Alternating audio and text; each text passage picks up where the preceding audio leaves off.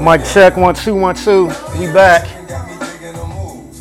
Got DMX playing in the background, pre-gaming. It's been a minute, 2 weeks. Glad to be back. I hope you're glad to hear from me. Gonna be there? We gonna see that. Hit me with the question, boo. That answer's gonna be that.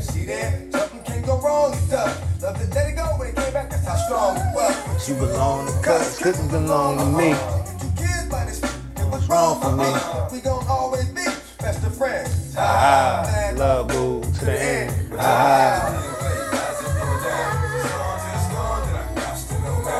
It's with me your bud. Niggas tryna give me a nut. Cause I just wanna give me a bud.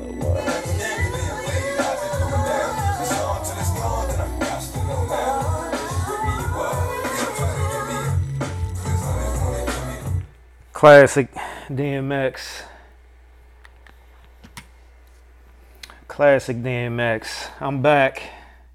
Back for another episode. A lot of stuff going on since the last time I heard from you. We had the election. Finally, the election. Oh, man. I ain't gonna lie. I'm tired of talking about this shit. I couldn't wait for this election to happen. Even though I still knew it was going to be some BS after the fact. But, I mean, it is what it is. I'm definitely tired of talking about it, though. Tired of talking about Trump. Tired of talking about Biden. Tired of talking about Kamala. Tired of talking about Democrats, Republicans. I'm just tired of it. I'm tired of talking about us, black people, fighting amongst each other over this BS. All that. I'm just tired of it. I've been talking about this shit all damn year. All damn year I've been talking about this. I swear. That's why you just gotta go with the flow of life. Because I would have never imagined that season 2 of my podcast would have been all this.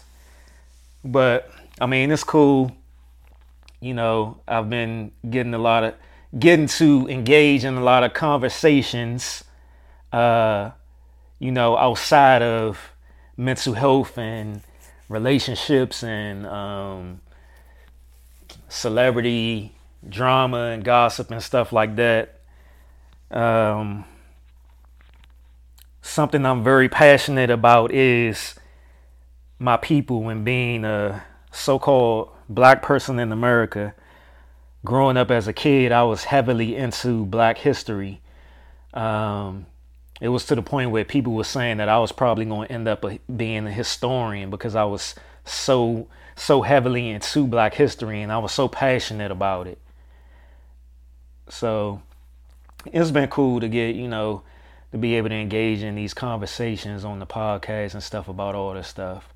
Shout out to all the listeners, all the fans. Shout out to my international listeners and fans. I have international listeners and fans. Yes, I do. I've had them since season 1. And I've never thanked you guys, but I'm thanking you now. Thank you. So, I guess you already know what I'm going to talk about. The election, Biden, Trump, Kamala, black on black, Republicans, Democrats,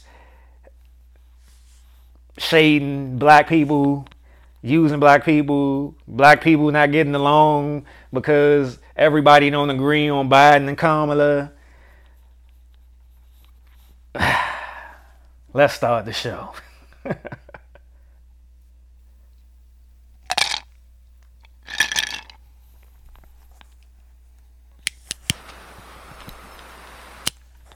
It's a Taste to Consider podcast. I'm your host, Dirk Silver, and I'm back. Like I said, you already know what we're going to talk about today.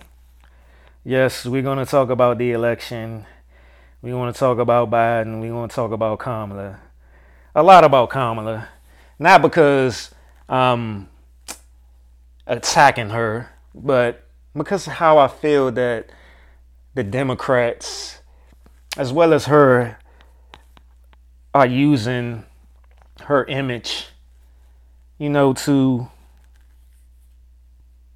pull off the election win?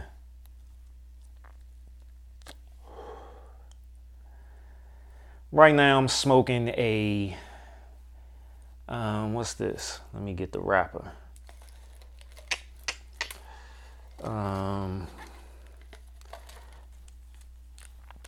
This is a excuse me, burp number one, early. Perdermo small batch Rothschild, Connecticut cigar. And what I'm drinking is good old Hennessy. I'm drinking good old Hennessy. I needed some good old Hennessy for this episode.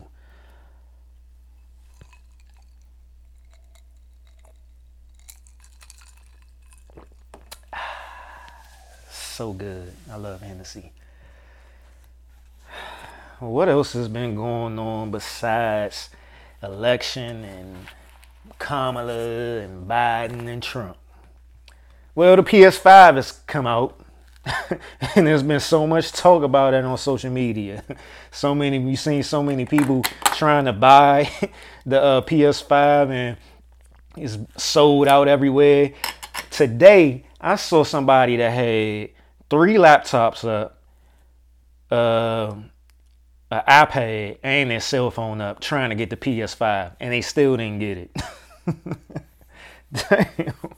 And then you got people on social media arguing and, debating about people trying to get the PS5, talking about instead of get a PS5, get your LLC, start a business, buy some stock. Don't get your man no PS5 if he ain't been showing you no attention this year, blah, blah, blah, blah, blah. Man, just let people do what they want to do. It's not that serious. I swear. Particularly on the side of people trying to shame guys for wanting the PS5 as if, and it's mostly women, as if the women don't be trying to buy some type of shoe or some type of bag or something like that. Guys don't ask for much, particularly when it comes to materialistic type of things. It may be just shoes or some type of electronic. That's it. But yeah, stop shaming people for trying to get a PS5. It's an outlet for some people, Personally, I'm waiting for the Xbox. I was going to try to get the PS5, but I changed my mind. I'm going to stick with the Xbox. But I ain't going to be posted up on the computer and on the iPads and stuff, trying to get it. I'll get it when it's available for me to get it. Because honestly, I got the Xbox One and I haven't played that in a minute. Shoot, it's probably coming up on a year. I'm just not into video games like I used to be. There's only certain games that I'll sit down and play, like Call of Duty or Grand Theft Auto, NBA 2K. But other than that, I don't be tripping like that off of video games like I used to. If I was, if I really wanted to sit down and play some video games for real, I would honestly want to go back and play like some of the older stuff on the Nintendo and Super Nintendo and stuff like that, or like the Sega Genesis with what's the band name? Sonic the Hedgehog and Super Mario on Nintendo, and especially Mario Kart. I love Mario Kart. Well, shoot. I just told on myself, I have been playing video games. I've been playing Mario Kart on my cell phone, on the Apple, on the iPhone. I play that junk damn near every day, honestly. I enjoy Mario Kart. But it's just an outlet, a stress reliever for us guys.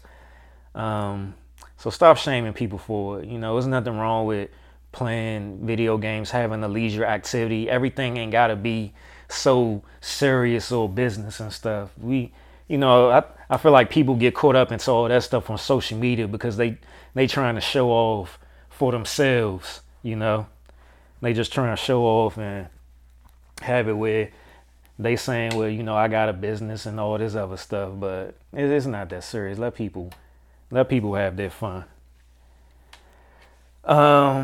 What else? Oh yeah, this was something else that I saw. that I thought was interesting, but I'm not surprised by it, honestly. Let me pull up the post so I can actually read it word for word. Let me see.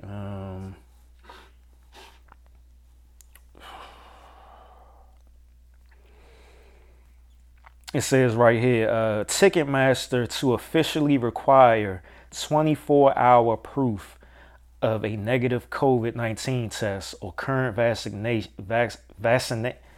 Boy, I promise you I'm not drunk. Vaccination in order to attend concerts. Yeah, Ticketmaster about to go out of business. I promise you. If they stick to this, they going out of business. For one, I'm trying to figure out who having concerts in the first place for Ticketmaster to even be worrying about all of this. Because the way the numbers and stuff been spiking up recently, a lot of states and cities are going into lockdown mode, like they did the first of the year. So I don't know what Ticketmaster thinking about, but I ain't surprised about this because I feel like this is coming for a lot of places, even for a lot of employers. A lot of employers are going to put this in place. You can't come back to work until you get a vaccination or, you get a test. And I think that Ticketmaster is honestly, they only put that part in there about getting tested, just to alleviate some of the commotion. Because I feel like a lot of companies and stuff are just going to straight come out and say, if you're not vaccinated, you can't come back to work or you can't come in our establishment or anything. And this is about to be a hell of a situation where it might be a lot of blowback and protests about that because there's a lot of people who ain't trying to get that vaccine. I know I'm not trying to get that vaccine. I haven't been vaccinated in years since I was a little kid when I got the flu vaccine, and I've never had the flu in my life but that one time when I got the vaccine. And then now these days when they, all the reports and stuff that you see on social media about how bad vaccines are for you and what they put in the vaccines to develop them and stuff, like fetuses and stuff like that and all the harmful chemicals to your body and stuff. Nobody really trying to get that vaccine. And then you think about all the people who fought against wearing masks. People really gonna fight against that vaccine. But yeah, I'm not surprised by any of that, and I'm pretty sure more of that is gonna come as we go on. But it's Friday right now with me recording Friday night, Friday the 13th, and tomorrow, Saturday down DC, there's going to be an alleged million Maga march. A million Maga march. And I know they've been talking about the Proud Boys being down there. Excuse me, burp too. And how there's a potential for, violent acts and stuff like that. So there's going to be a lot of blowback and stuff going on from Trump losing the election. And I mean, you just, only thing we can do is just, be vigilant and, be aware of our surroundings and stuff like that because, a lot of people aren't happy about this. I mean, shoot, Trump got over 70 something million votes. He got the second largest amount of votes in history, with Biden being number one. But last episode I talked about how Mercury retrograde was over. Well, now today Mars retrograde is over. Mars retrograde is going is stationing forward, and I've talked about Mars retrograde a couple of shows ago. But basically, we're gonna have a little relief, um, particularly in the aspect of um, stagnation. Mars retrograde made put a energy over everybody, not everybody so to speak, but yeah, everybody. It put an energy over everybody where it kind of made you sluggish or tired, unmotivated and stuff. I know I felt that way. But with Mars retrograde going forward, things will start picking back up for people as far as projects. Any type of project you wanted to start or any project that you were working on, your motivation to pick back up, your energy will pick back up. And also, Mars retrograde had a lot of people angry and stuff like that. You were a little bit more anxious and angrier and irritable. And so, that's going to lessen as well. So, today was the last day for Mars retrograde. I'm going to start off with a clip before I get into all the election stuff. And this clip is kind of long. It's like 7 minutes long, but it's definitely relevant. And I'm going to go through the whole clip. So 1 second. Let me pull the clip up. And I guess I can talk about the what happened to me today. I was on my way to get my cigars, and I got in the car, and my little sensor came on to say that my fuel was low. So I was like, "Bet, all right, I'm gonna go to the gas station." So I started driving, and I'm like almost on the Woodrow Wilson Bridge. And literally, I looked down at my odometer, and that junk said 3 miles before I ran out of gas. And I'm literally about to be on the bridge. And it's going to take me like 3 miles to get over that bridge. I was about to run out of gas on that damn bridge. So luckily, I was right there by an exit.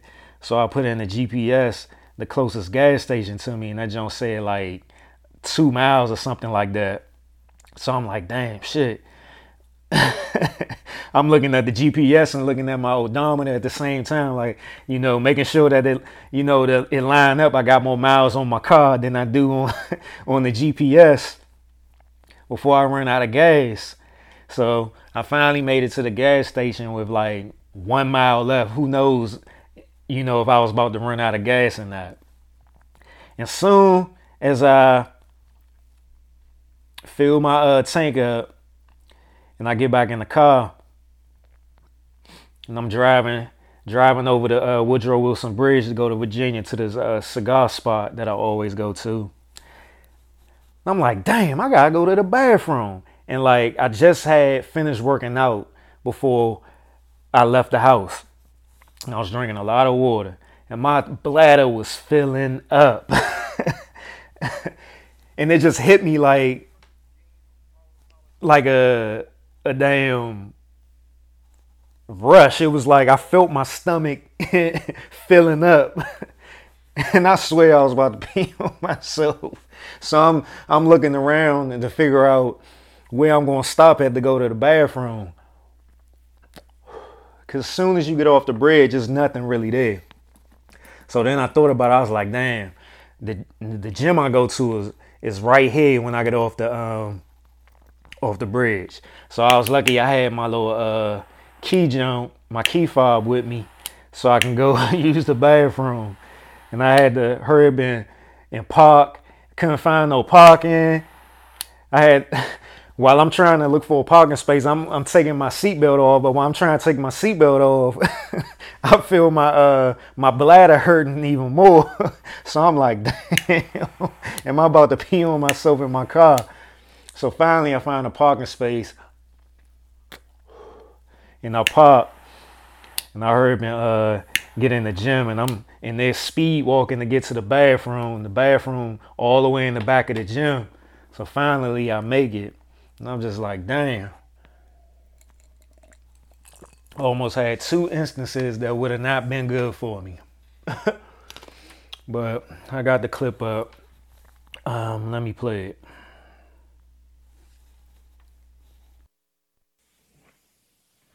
In this crooked game of power politics here in America, the Negro, namely the race problem, integration, civil rights issue, are all nothing but tools used by the whites who call themselves liberals against another group of whites who call themselves conservatives, either to get into power or to retain power. Among whites here in America, the political teams are no longer divided into Democrats and Republicans. The whites who are now struggling for control of the American political throne are divided into liberal and conservative camps.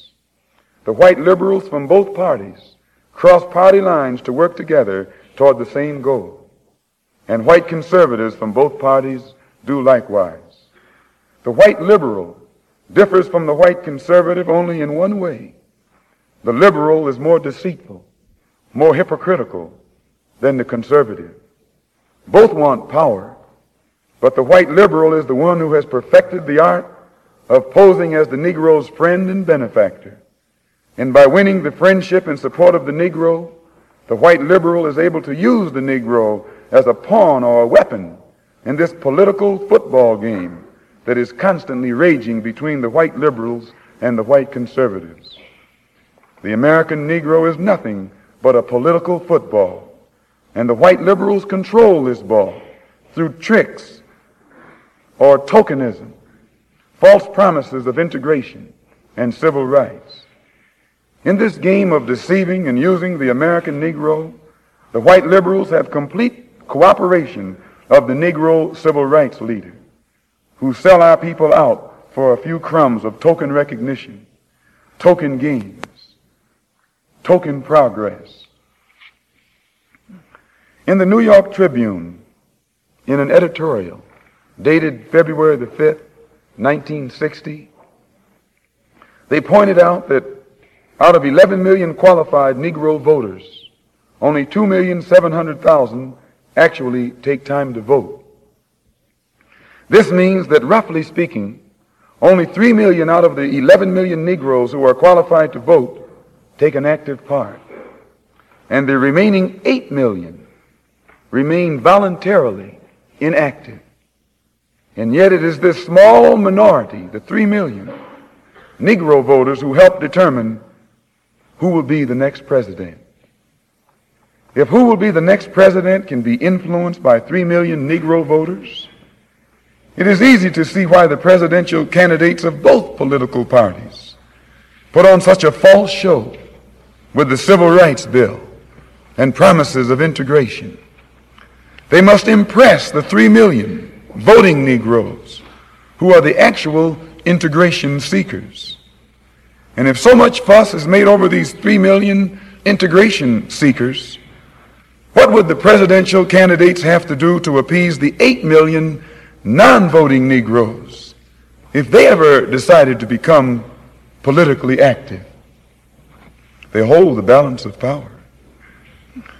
Who are the 8 million non-voting Negroes? What do they want? And why don't they vote?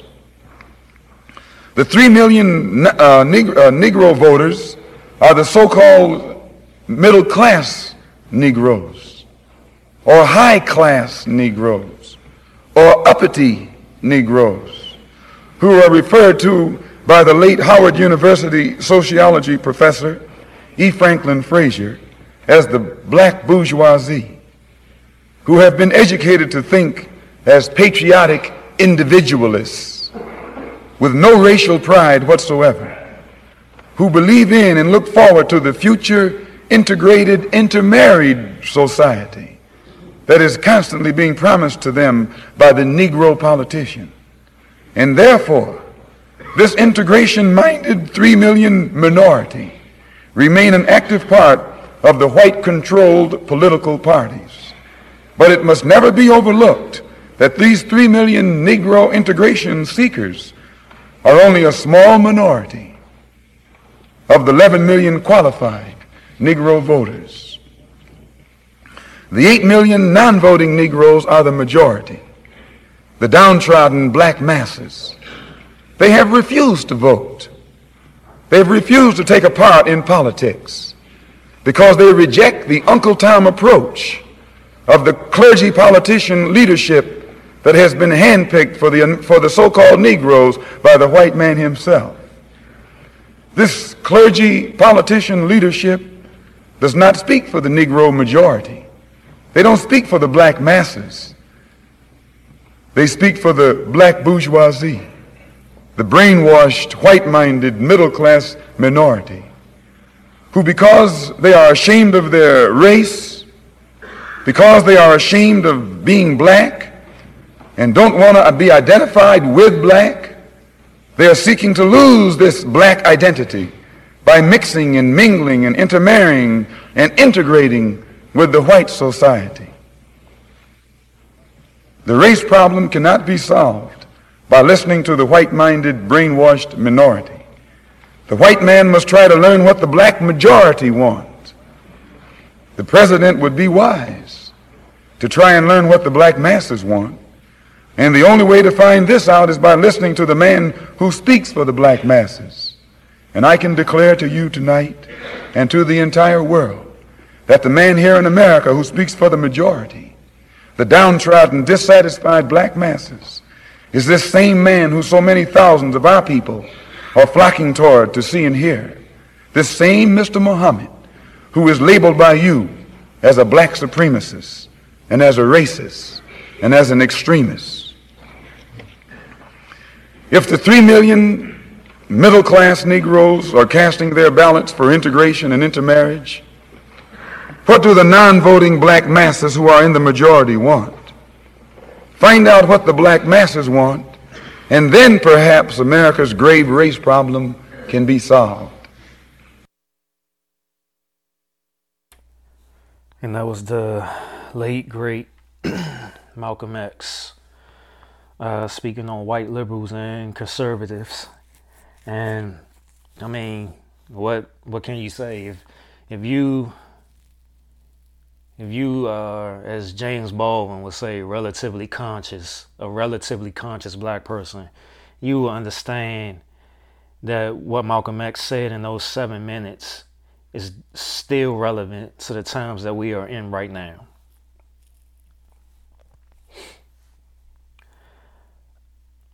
The unfortunate thing I feel is that we don't necessarily have any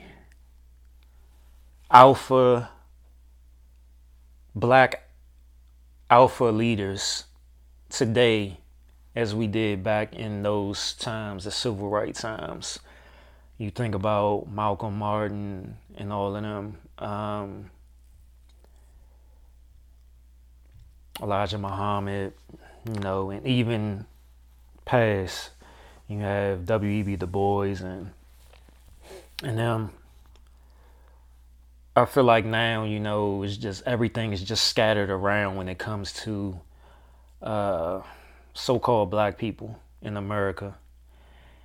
The politicians back then were used as, Malcolm said, clergymen and stuff like that to pull black voters and stuff in. But today, particularly the Democrats, the liberals, are using, today they're using celebrities, black celebrities, to pull us in. And it's unfortunate because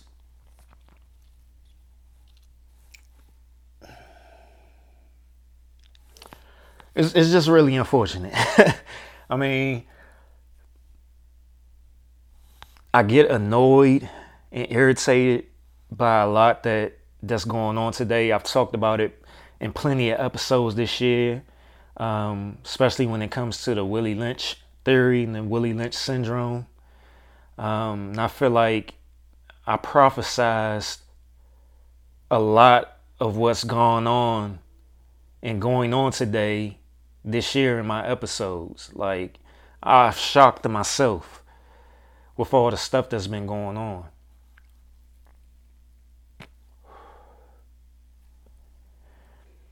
Because it seemed like that is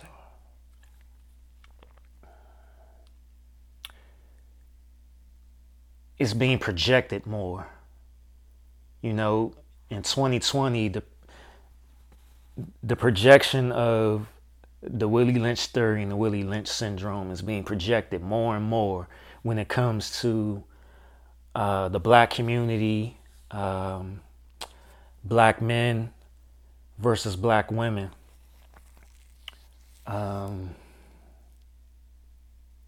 It's sad. I mean, I waited a while to record this episode because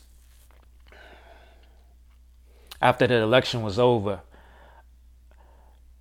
I was going to plan to record last Friday, but there wasn't any election results yet. And then it wound up, happening Friday evening, Friday night or something, where they actually projected Joe Biden will win the election. And I told myself, just wait till the dust settles. And I also wanted to wait because I was irritated. And I wasn't angry. I was just irritated to see the way that people were celebrating in the streets that weekend. Saturday, Sunday, people were down DC and stuff celebrating, and I saw so many black people celebrating downtown and on social media and stuff, talking about some "we did it" and all this other stuff. And it irritated me. It made me mad. Well, I guess, yeah, I guess I was mad. Because it was like we were under dictator rule or something. The way people were celebrating in the streets. And me as a black man, I'm thinking to myself, okay, Trump, yeah, he was saying a lot of things that was racist, doing a lot of things that was racist, had a racist base, doing a lot of things that portrayed him as a bigot and stuff like that. But to me, I wasn't shocked. I wasn't angry or anything about that. I mean, that's what I expect. That's what I expected. Particularly from Republicans, conservatives. They're more out open with their racist acts and their racist talk. And I've talked about it on the episodes before, a couple of senators and the things that they said.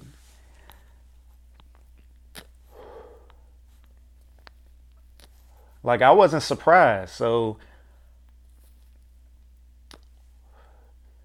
it's like with the Democrats, the liberals, just as Malcolm said, they do it in a sneaky way. They do it in a conniving way. They do it in an undercover way.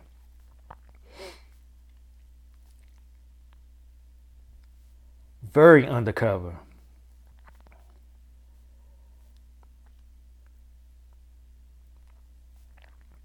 And it's just like,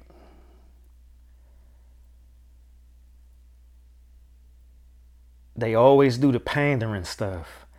When it comes to black people, you got the hot sauce stuff, you got the playing basketball, you got the Breakfast Club interviews. That's marketing 101. Democrats are brilliant marketers when it comes to pulling in the black vote. They cater to our emotional and cultural heartstrings, so to speak. They, it's like they put the bait on the hook and they just sit it out there. They know the bait that we like. They get the live bait. They get them nice little chunky size guppies. Put them on the hook because they know we like those. Sit it in the water. They ain't even paying attention. They know we gonna bite it. It's just a matter of time.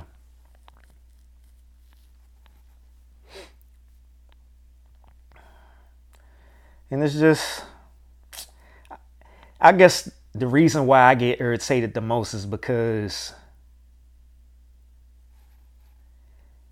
it's like right in front of our face, and we have, you can find anything you want to these days. We're in the information age. Any and everything is on Google. You can find any and everything on Google when it comes to information. And it's like majority of the black people don't want to see the truth. Excuse me. The Democrats or the liberals, as you can call them as well, they're just more strategic and covert in the way that they do things. And just like Malcolm said, it's conservatives even on the Democratic side. And they have the same viewpoints as the conservatives on the Republican side, and vice versa when it comes to liberal. And I've said it before. These are two different wings on the same bird. This is they're on the same page.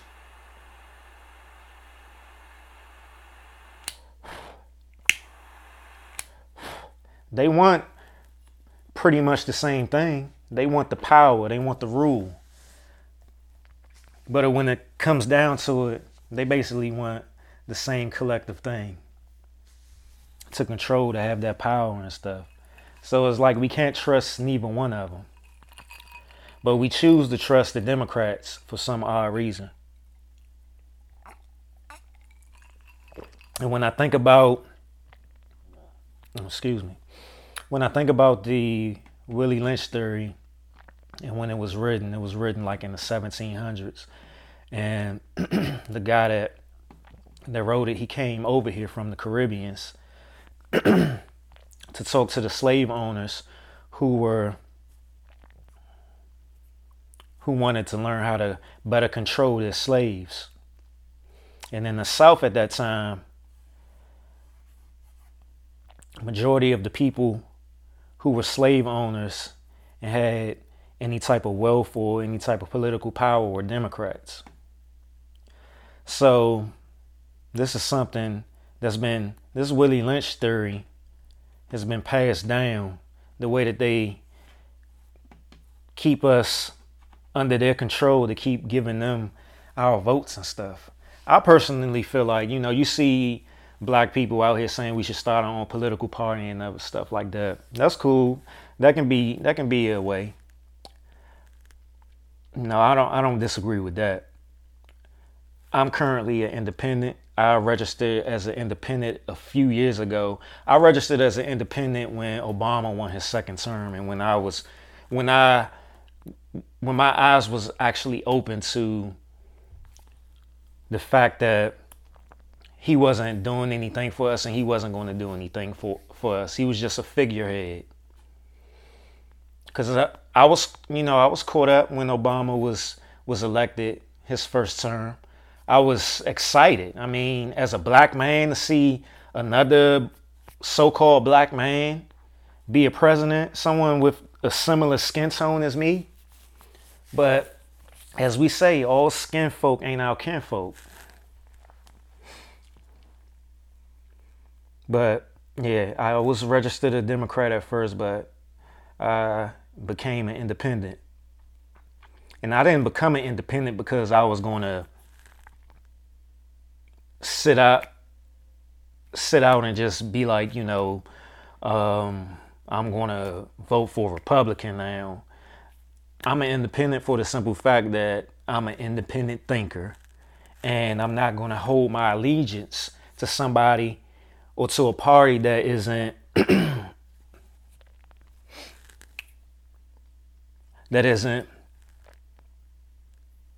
giving me and my people anything at all,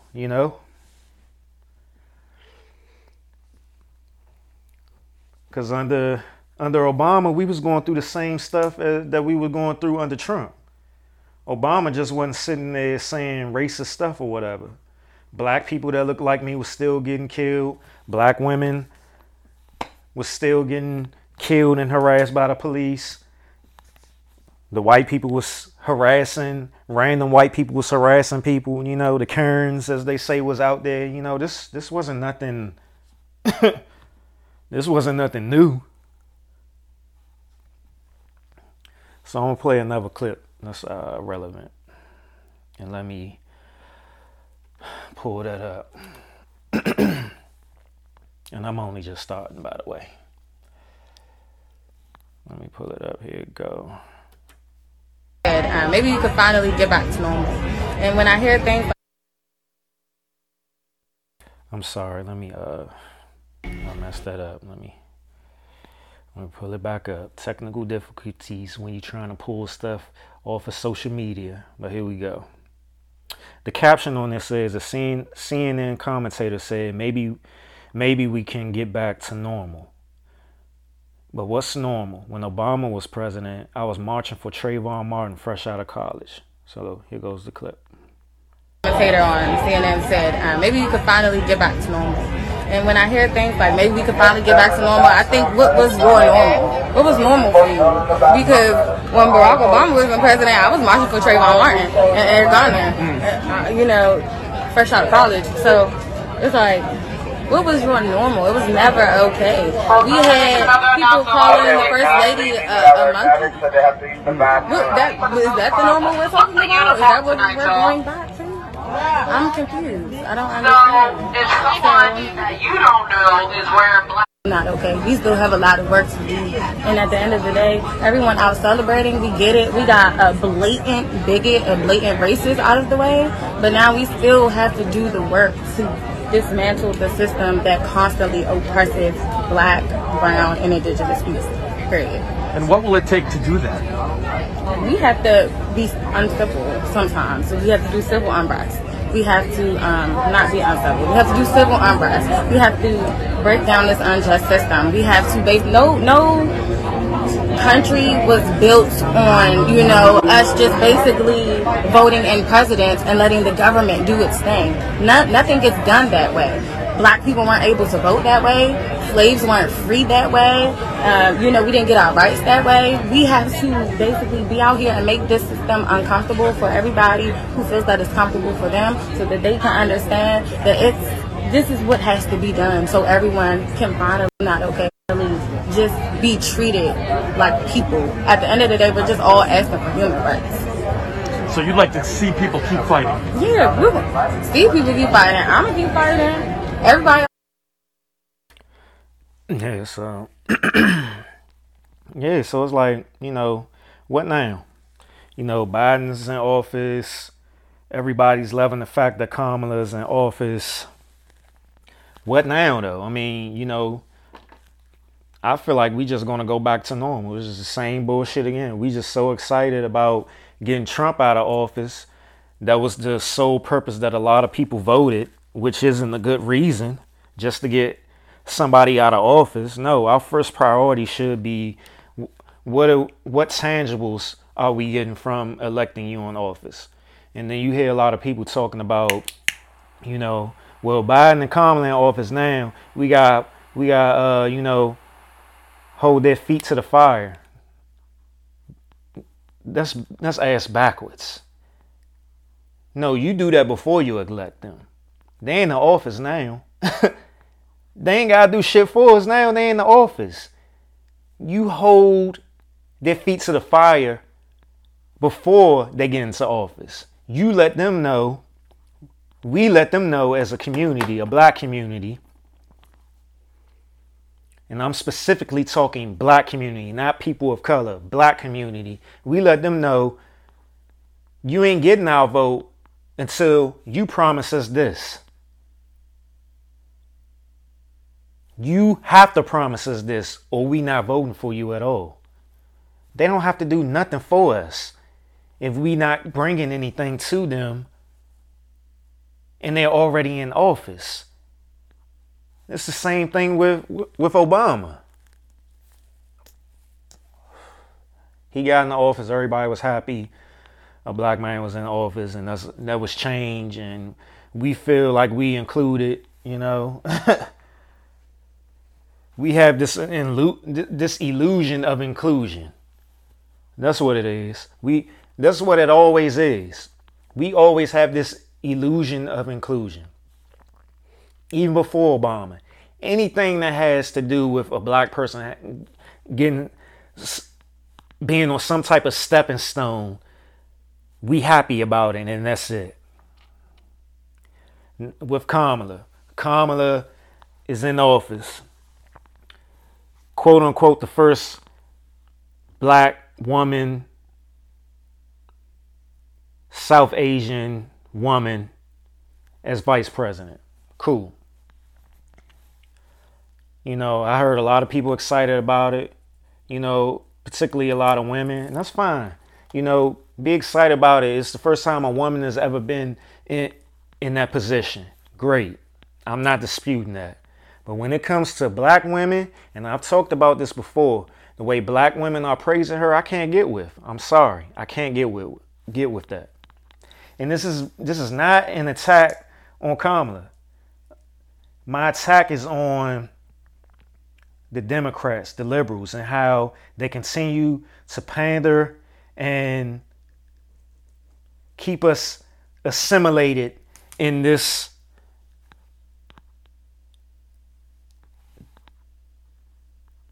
mind frame of we can trust them. We are assimilated in that.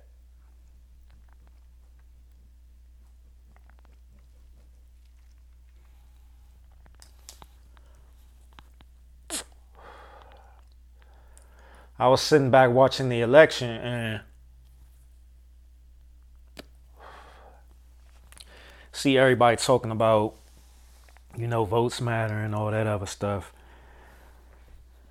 And you still can't convince me that all votes matter. Yes, some votes matter, but not all votes matter. And that's indicative of the Electoral College. So I'm going to read this, what's on Wikipedia about the Electoral College. The United States Electoral College is the group of presidential electors required by the Constitution to form every 4 years for the sole purpose of electing the president and vice president. Each state appoints electors according to its legislature, equal in number to its congressional delegation, but federal office holders cannot be electors. Of the current 538 electors, an absolute majority of 270 or more electoral votes is required to elect the president and vice president. If no candidate achieves an absolute majority there, a contingent election is held by the U.S. Congress to elect the president and vice president. Currently, the states and the District of Columbia use a statewide popular vote on Election Day in November to choose electors based upon how they have pledged to vote for president and vice president, with some state laws against faithless electors. All jurisdictions use a winner-take-all method to choose their electors, except for Maine and Nebraska. They choose one elector per district and two electors for the ticket with the highest statewide vote. And that's something I actually learned for the first time this year about that aspect when it came to Maine and Nebraska. I never knew that. I think it was the simple fact that I learned about it was for the fact that we was waiting so long for Georgia, Nevada, and Pennsylvania stuff to come in that I actually had a chance to see Maine and Nebraska come in and saw that their electoral votes were split. But anyway, the electors meet and vote in December.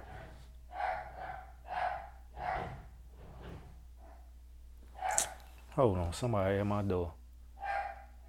Damn, I forgot all about I was getting the grocery delivery.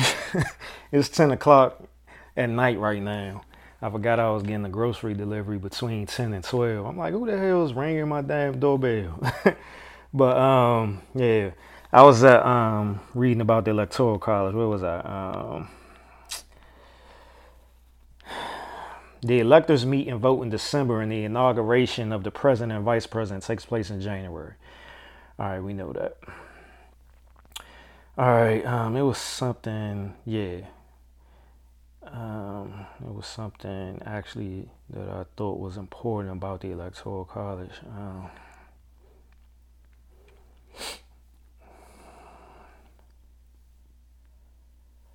Let me see. All right. Okay. The background of the Electoral College. The Constitutional Convention in 1787 used the Virginia Plan as the basis for discussions, as the Virginia proposal was the first. The Virginia Plan called for Congress to elect the president. Delegates from a majority of states agreed to this mode of election. After being debated, however, delegates came to oppose nomination by Congress for the reason that it could violate the separation of powers.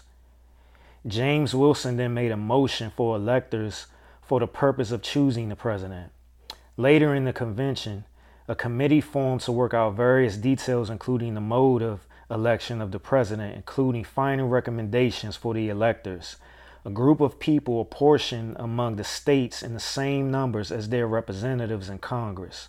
The formula for which had been resolved in lengthy debates, resulting in the Connecticut Compromise and 3/5 Compromise, but chosen by each state in such manner as its legislature may direct. And that's important when it comes down to the 3/5 Compromise, but I'll come back to that. It says, however, once the Electoral College had been decided on, several delegates openly recognized its ability to protect the election process from cabal, corruption, intrigue, and faction. Some delegates, including James Wilson and James Madison, preferred popular election of the executive. Madison acknowledged that while a popular vote would be ideal, it would be difficult to get consensus on the proposal given the prevalence of slavery in the South. That's important. There was one difficulty, however, of a serious nature, attending an immediate choice by the people. The right of suffrage was much more diffusive in the northern than the southern states, and the latter could have no influence in the election on the score of Negroes. The substitution of electors basically, well, what they were saying is the popular vote would be unfair for the simple fact that the majority of the population in the South were slaves. And back then, slaves weren't allowed to vote. So you only had a lesser amount of people of wealth and power and stuff in the South, which were slave owners and stuff. And you had more people in the North because it was more freed people in the North. So that's how this whole Electoral College came about, because the people in the South, which were the slave owners and stuff, would be outnumbered by the freed people in the North. So there would always be a majority of the people in the North having their interests and their person, their politician being elected based off the popular vote, because it was more freed people in the North as opposed to the South. So here it comes with the 3/5 Compromise. The 3/5 Compromise was a compromise reached among state delegates during the 1787 United States Constitutional Convention.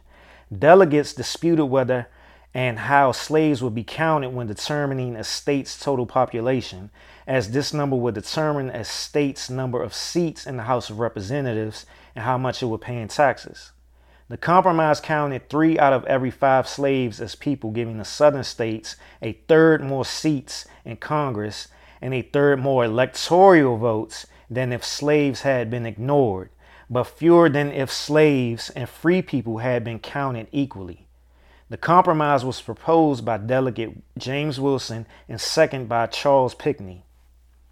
In the U.S. Constitution, the 3/5 Compromise is part of Article 1, Section 2, Clause 3. Section 2 of the 14th Amendment 1868 later superseded this clause and explicitly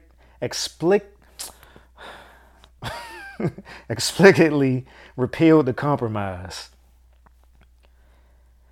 So that's the reason why the Electoral College is in play, period. And that's why there's so much controversy about it now. The slave owners and stuff, the people in power in the South that was part of slavery, they didn't want the popular vote to be the basis for the president being in office because they would lose every time and their so-called voices wouldn't be heard. And all this stuff led to the Civil War, blah, blah, blah, blah, blah, So,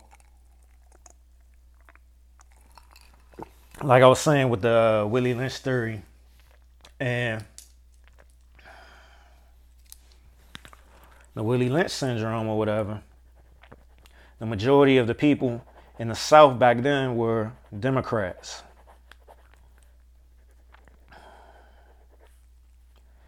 So it's like I already said, it's like they've been using this plan, this theory for centuries. It's nothing new. They're using the same playbook for centuries. And we still in mental slavery. We still in mental slavery. I mean, there's nothing more to say about that. You got them trying to divide.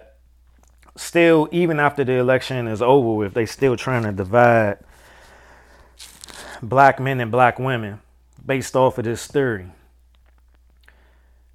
They coming out, the Democrats are coming out praising black women and stuff for winning this election.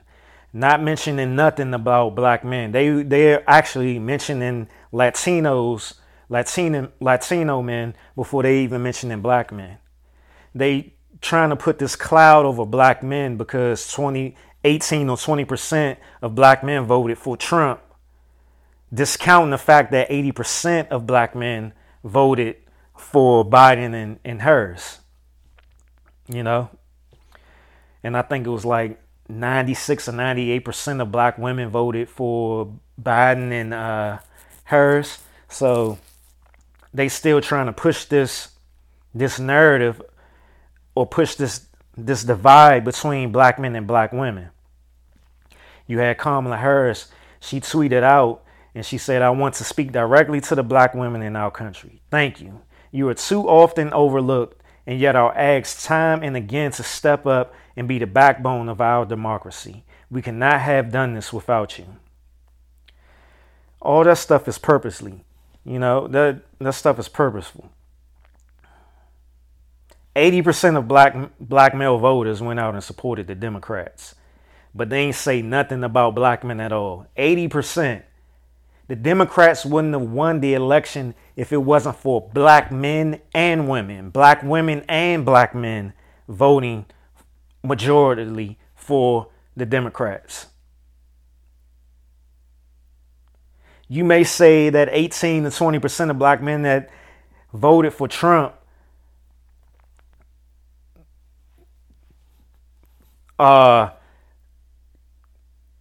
tired of the bullshit, or maybe they brainwashed. Who knows? Shit, we both. When it comes down to it, if you're black, this is just how I feel, and I'm prefacing this by saying, and I had a whole episode titled this: I am not endorsing Trump. I didn't vote for Trump.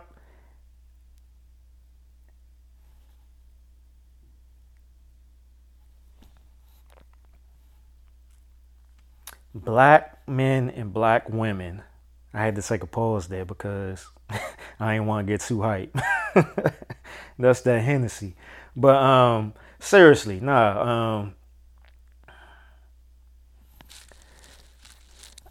my eyes, I just feel like black men and black women, we shouldn't be voting for nobody because we not getting nothing from it. We not getting nothing from nobody we're voting. And what I found interesting was Eva Longoria. She came out and was saying that, Latinas are the real heroines of the election and stuff. She went on MSNBC and said all that stuff, and then she had to go on an apology tour because she got called out for that shit because she was trying to minimize black women being the quote unquote heroes of the Democratic Party being elected into office for the for the presidential election. And it's just like, outside of black people, other minorities are just so caught up into this illusion of inclusion, you know.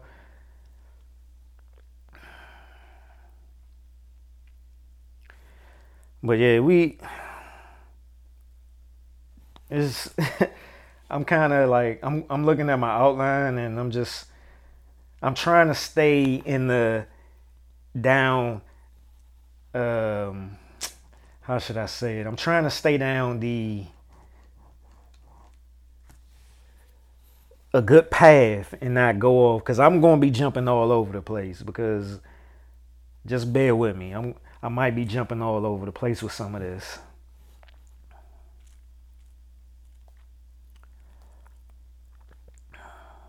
Yeah, but you know, the narrative is that, you know, black women were the heroes of the Democratic Party, but they're basically saying that, you know, black men didn't help at all. When in fact, you know, black men voted Democrat at a greater rate than white, Asian, Latino, Latinx, Hispanic, all those people.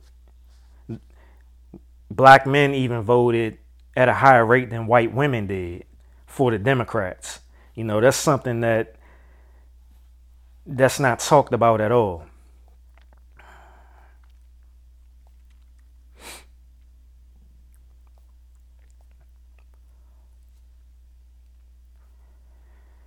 You know, it's just a situation where they just like F them niggas. You know, Latinas, they voted at a 61% rate for Democrats. And that's just Latinas, period. Not Latina men or Latina women. That's Latinas, period. 61%. And the black men voted 80%. I'm just saying. Even after you have Joe Biden, which is Mr. Crime Bill, and you got Kamala with her sketchy record. But I just find it weird that, you know, this just shows you that it's a game right here. When you have Kamala as the projected vice president, but when she was doing her presidential campaign, she came out and said that she believed the allegations against Joe Biden, those sexual allegations against Joe Biden during during her presidential run. That just shows you that it's all a game, and that just says to me that people just want to see what they want to see and see what they want to see and hear what they want to hear. It's just a basic illusion of inclusion. That's all it is. We get so hyped for some type of inclusion, and this comes down to the when you think about integration and stuff like that. And I talked about it on the last show and the show before that. We be so pressed to be equal with a people who treat us like shit. Do we think we're equal to those type of people? Like, we're actually bringing ourselves down to these people, you know? It's like I said, we will sit here and argue about our worth when it comes to each other. Black man and black woman, know your worth. But we don't hold that same energy when it comes to other races and how they treat us like shit. Like, we don't know our worth when it comes to other races or when it comes to the political game. We don't know our worth. We just want to be included. We just be pressed to be included. We just happy for some breadcrumbs.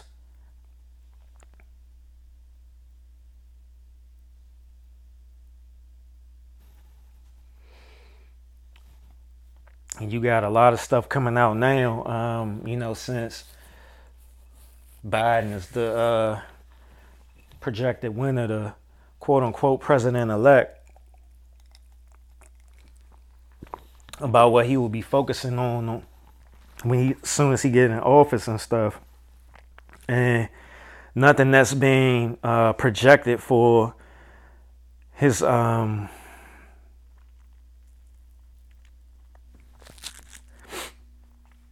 office, what they're going to do when he gets in the office, is nothing for black people. It may benefit us, but it's not solely for us. And I think that's where a lot of confusion and a lot of arguments come in. You have this back and forth between black people, that just because something benefits us, it's for us, and that's not it. And I'm going to play a clip. And this clip irritates me. I can't wait the next week when I talk about something. I'm going to appeal to the more what's the word I should use? The more vanity topics. But let me pull this clip up. 1 second. 1 second.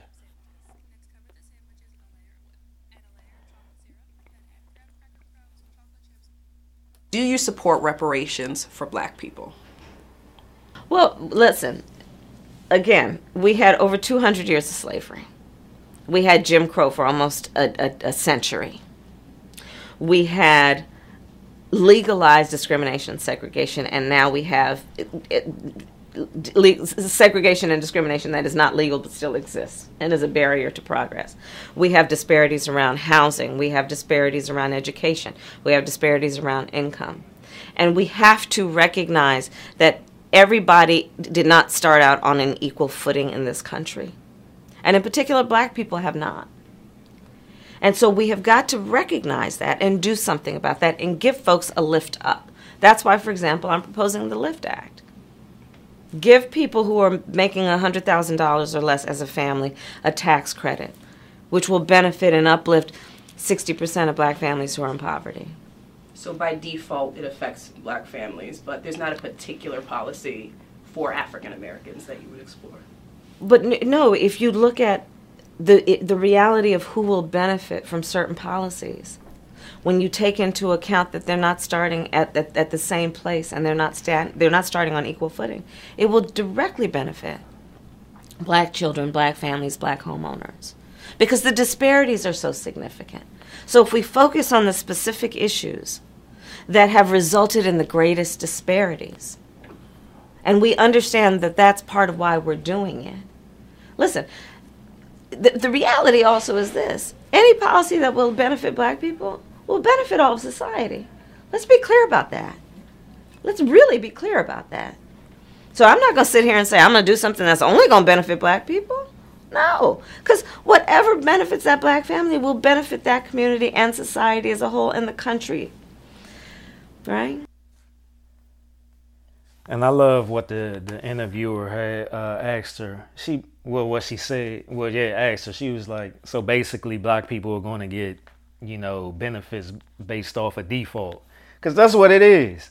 I mean, and Kamala, she stuttered her way through her answers or whatever. And I wish you could actually, if you can, just go on YouTube and just type in Kamala Harris and her support for reparations for black America. And just look at her. Look how she answered it. Look at her mannerisms. Look at the attitude. Look at her facial expressions. And it was very telling. I mean, she basically sat there and said, I ain't going to do shit just for black people.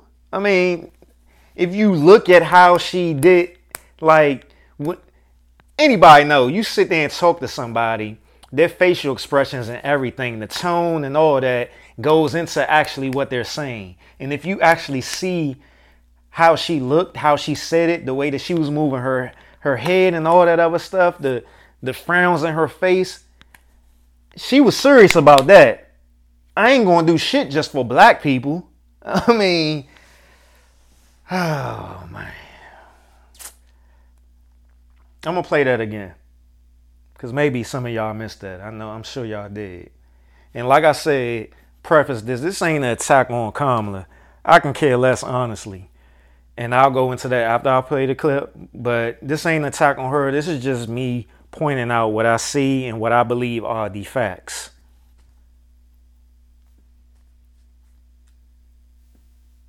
Stop. Did you know every time you shop on Amazon, you're helping someone make Let me pull the clip back up. Sorry about that. Oh, man. I don't see how people just keep getting caught up into this. I just don't. I don't know. I know I'm different. Here we go. Do you support reparations for black people? Well, listen. Again, we had over 200 years of slavery. We had Jim Crow for almost a century. We had legalized discrimination and segregation, and now we have segregation and discrimination that is not legal but still exists and is a barrier to progress. We have disparities around housing. We have disparities around education. We have disparities around income. And we have to recognize that everybody did not start out on an equal footing in this country. And in particular, black people have not.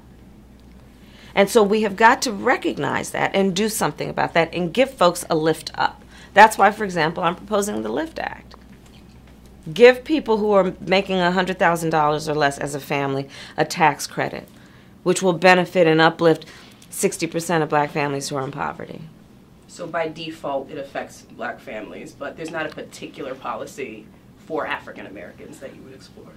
But no, if you look at the reality of who will benefit from certain policies, when you take into account that they're not starting at the same place and they're not starting on equal footing, it will directly benefit black children, black families, black homeowners, because the disparities are so significant. So if we focus on the specific issues that have resulted in the greatest disparities, and we understand that that's part of why we're doing it. Listen, the reality also is this. Any policy that will benefit black people will benefit all of society. Let's be clear about that. Let's really be clear about that. So I'm not going to sit here and say I'm going to do something that's only going to benefit black people. No, because whatever benefits that black family will benefit that community and society as a whole in the country. No, I ain't going to do that shit. Oh, man. But do they say these things about the LGBT community when they was helping them when Obama was in office and stuff like that? No. They don't be saying that shit.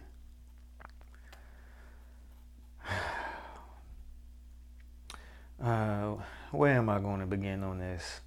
All right, so, yeah, Joe Biden, projected president-elect. And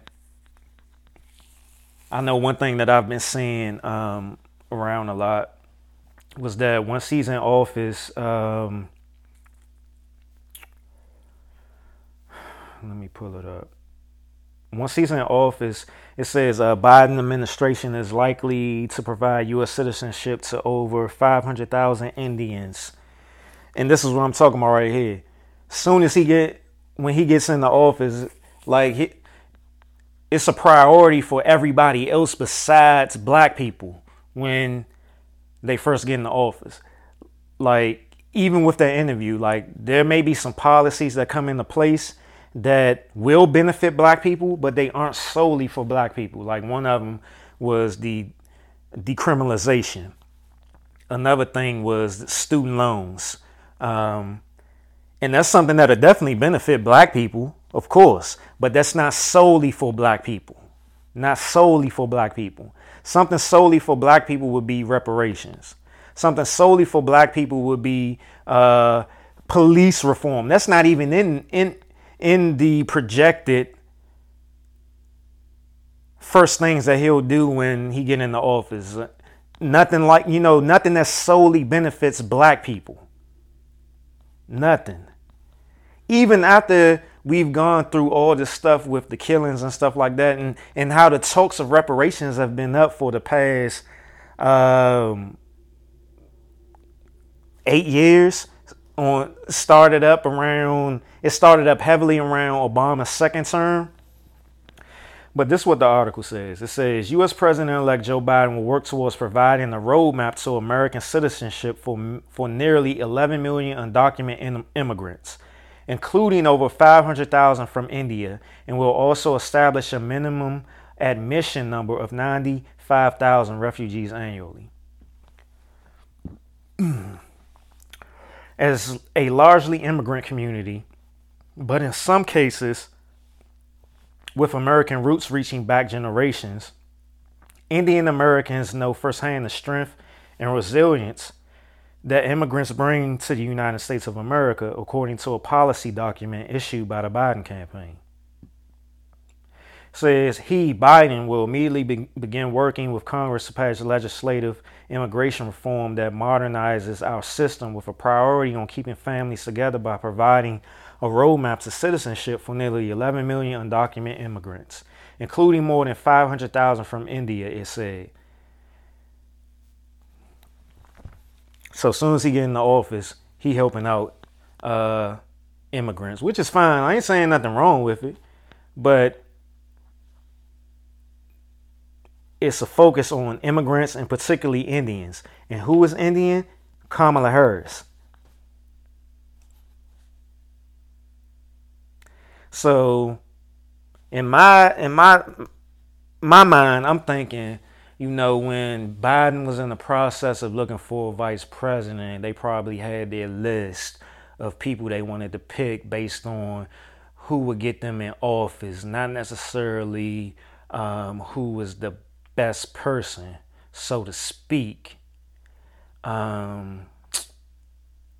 So Kamala Harris was definitely on the list. Stacey Abrams was on the list. Elizabeth Warren probably was on the list. Probably some other people on the list. So they looked at Kamala. Kamala, yeah, she was very, she had a nice look to her. She was of mixed race. That was probably some of the main ones. She was probably a good successor if something happened. So those was probably the things that they focused on. So they probably went to Kamala and said, yeah, we want you to be on this ticket with us. Kamala probably said, cool, but you gotta do this for me. I want you to first, if I'm gonna be on this ticket with you, if we win, I want you to,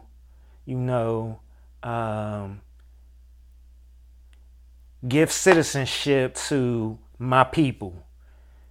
Her people being Indian, South Asian people. Biden and them was probably like, bet, all right, cool, let's do this. Because that's on the list of the projected first things that the Biden administration is going to do when he get into office. From that clip I just played, that interview that she did on the Griot, we know it ain't got nothing to do with black people. So, yeah.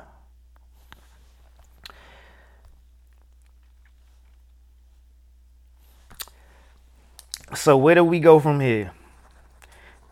And I don't want to keep prefacing this saying that this ain't an attack on Kamala, because this really isn't an attack on Kamala. This is an attack on the Democrats and how they continue to pander to the black community, and how the black community is still caught up into this pandering, this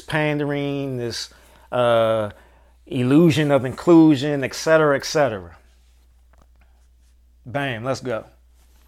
I talked about this on a previous episode, and I talked about Kamala Harris and, how it's convenient that at times they identify her as a black woman, and how at times she identifies herself as a black woman, and other times she identifies herself as being Indian/South Asian. And how I said previously that I feel like it's disrespectful to black women all over this country, the United States, as well as the black women that I know personally. And I had to really sit down and think about this before I recorded. And I did a lot of thinking. I did some soul searching to think whether I was really like being a pessimist, if I was being a hater and all that other stuff. But I really had to sit down and think about all the black women that I know that I've came across. And particularly the first person that I thought about was my mom. My mom being a black woman, and how my mom struggled or whatever, and how I've seen so many other black women struggle. And I thought about my mom for the simple fact, I remember when I was a little kid, right? And I used to always look at my mom's hands. And my mom is brown skin, like a light brown skin, but her hands are real dark, as well as her feet, right?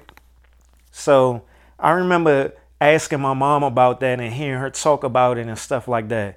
My mom, when she was younger, she used to have to sharecrop. That's how poor they was. They was in North Carolina, Enfield, North Carolina. My mom would have to sharecrop, pick peanuts. Even my dad, pick peanuts, pick cotton, pick other stuff. And the reason her hands are a discoloration from the rest of her skin is because of all the bruises and the scratches and the cuts and stuff on her hands and her feet. And I feel like Kamala Harris and other people, particularly the Democrats and stuff, identifying her as a black woman and stuff, and all, you having black women, loving Kamala and stuff like that. I feel like that's disrespectful. I feel like it's disrespectful to black women that I know, particularly my mom and other black women that I've seen struggle in this country, from being poor, struggle to stay in the middle class.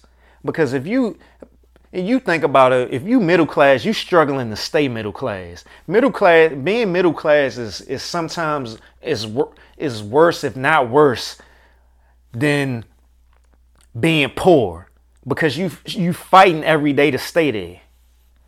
So I feel like this pandering that they doing with Kamala and stuff like that, that's why I say this is not an attack on Kamala. This is an attack on the Democrats and how they are using her. And when it comes down to it, she's playing the game too. But I'm not putting everything on her. This is a collective. But I feel like it's a disrespect to all the black women that I know, that struggle. Yeah, she went to a HBCU. So what? I mean, the way that I look at it, I look like she was doing a lot of passing. We've heard stories of black people passing as white because they were so much lighter. We've seen the story of Queen. Halle Berry played Queen. We've seen the Joan on, what's the Joan? The black and white movie where the girl was real light skinned. She was white. Her mother was black. Her mother came to pick her up from school and she was embarrassed and stuff. I can't believe I'm forgetting the movie. It was an old movie back in the day, but for some of y'all know which movie I'm talking about. But yeah, I feel like Kamala was passing. It was easy for her to pass in and out. Pass in and out of being black, being part of the AKAs, going to a HBCU and stuff like that. That's cool. But that doesn't make her black. Just like I said, and how we know all skin folk ain't our kinfolk. And we have, it's a lot of black people that haven't had the black experience. You can have the black skin, the black complexion, but not the black experience. And I think it's something really special and profound about having a black experience, that experience of hopelessness. It can go two ways. You can strive from it, or you can be a victim of it. And a lot of black people are a victim of that experience. And there's some beautiful stories of people striving from it. I can sit here and say today, because of my mental strength now, that I strived from that experience. Not saying that I was poor, but I came from a family of poor people.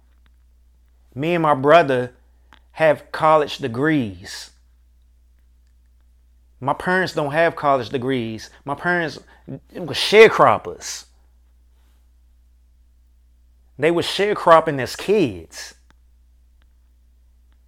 But my parents strived. They're successful. They have their own home. My parents just paid off their home this year. That's success right there. Not based off of the material aspect, but how hard they work to achieve something. That's an achievement. And I feel like the Democrats and Kamala pandering this black woman thing is a disrespect to all the black women that I see out here struggling, that have struggled, that continue to struggle, that have to walk out their house every day and worry about some BS when it comes to some Karen messing with them, some white man messing with them, them being sexualized because of their skin tone or their body, you know? It was funny because today I seen on social media so much about how Kamala used to date Montel Williams. And people just, I seen black people posting it and loving it and stuff. I'm like, what the hell? We would take anything, any type of thing that includes us and run with it. We are better than that. We are better than them.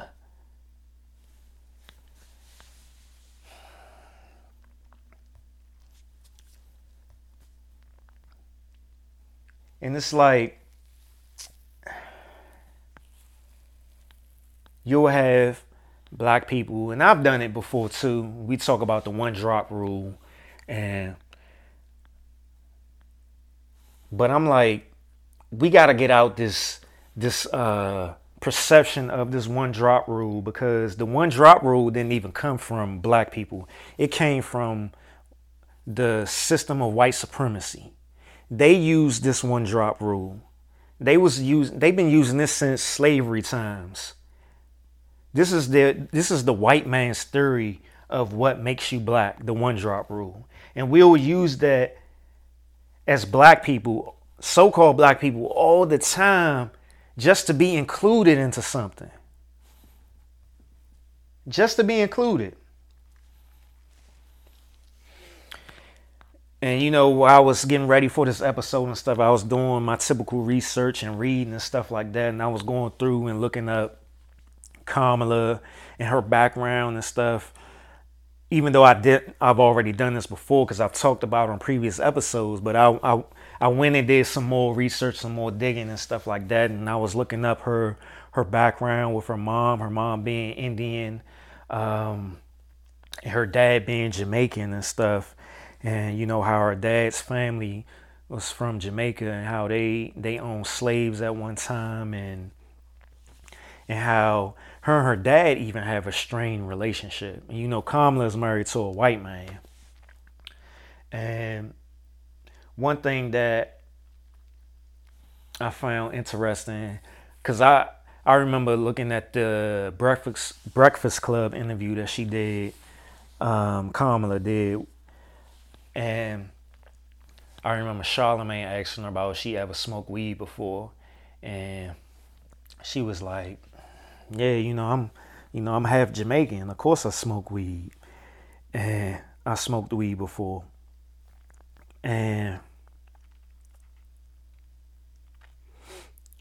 I'm trying to find the quote because I thought it was very telling. I'm going through my notes now. Where's the quote? Come on. Where's the quote? Dang, where's that quote?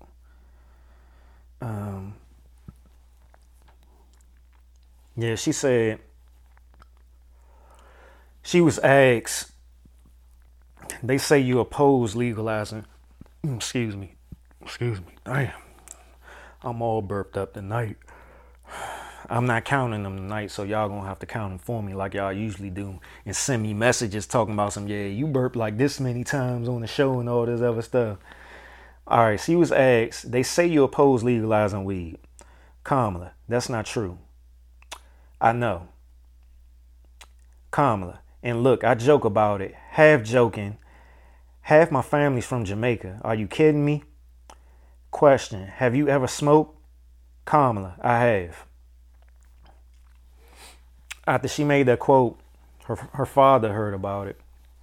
And he said, he commented on it in a publication. He said, my dear departed grandmothers, whose extraordinary legacy I describe in a recent essay, as well as my deceased parents, must be turning in their grave right now to see their family's name, reputation, and proud Jamaican identity being connected in any way, jokingly or not, with a fraudulent stereotype of a pot-smoking joy seeker and in the pursuit of identity politics.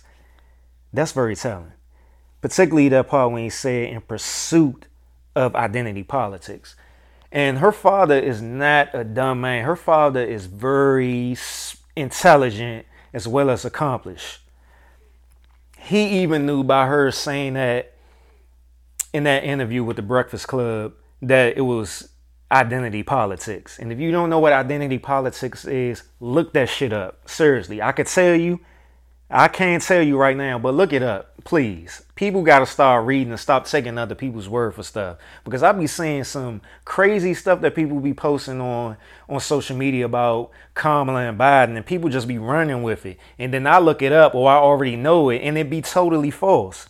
But look up identity politics if you don't already know. But that's very telling if her own father was able to spot Kamala being fake in that moment. And him being a Jamaican, he didn't want to even associate himself with smoking weed. And anybody who knows about Jamaica, the people who particularly smoke weed are the Rastafarians. And Rastafarian is sort of a religion to the Rastafarians over in Jamaica. And he didn't even want to be associated with that. He didn't even want his family to be associated with that. So that tells you the type of person he was over in Jamaica. Not saying that it's bad, but he looks down on people who smoke weed. He didn't even want his family associated with that. He says, speaking for myself and my immediate Jamaican family, we wish to categorically disassociate ourselves from this travesty. He added.